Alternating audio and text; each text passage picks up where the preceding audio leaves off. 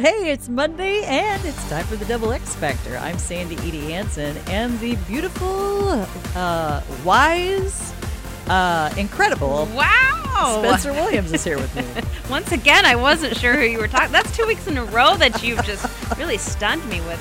But keep going. How are you this week, Sandy? I am amazing. Thank you very much. Good. Last week we talked about frenemies, and this type of person could be one and the same. But this week we're going to talk about people who complain a lot, and we all know that is it's an exhausting situation to be in. And we've probably been there ourselves a few times. So we're not saying you can't complain ever, because we've all done it. Right. But this is chronic complainers, really. Right. I think we're talking about complainers and being the complainer ourselves, no matter where, no matter how it's happening. Right.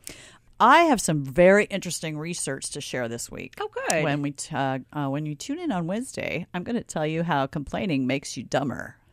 Oh. Oh, boy, I can think of several times in my life where I must have been really complaining.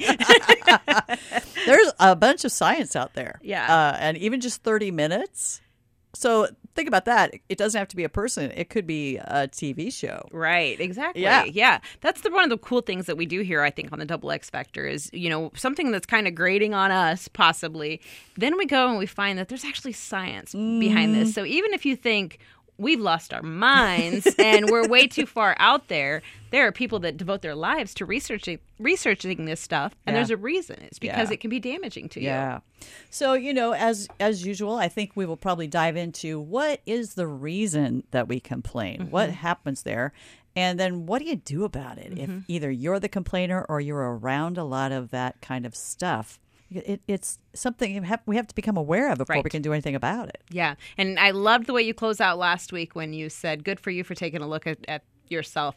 That is so much of what we do right here is just being able to say, you know what, this is an area I could work on. That's the first step in anything we do. Absolutely. So, 100% we're not saying that we're not guilty of complaining ourselves. So I personally can't wait for this, because I know that I start to get into a rut where something's bugging me, and then inevitably more things continue to bother me. It just piles right on, doesn't it? It's so your vibration that you're just kind of bringing that stuff to you. Exactly. So, if we're not willing to get self-reflective, and you may have people in your life that are not very good at being self-reflective, complaining can become a really big habit in that situation when you're not looking within. And the thing about it is, it's walking that line of looking within and not jumping into self-blame, right? Right. Or forging a bond with someone based on the same complaint. That's something that we're all guilty of as well. Big time. Wow, this is going to be a lot. I'm afraid I'm going to see myself in a lot of what we talk about this week.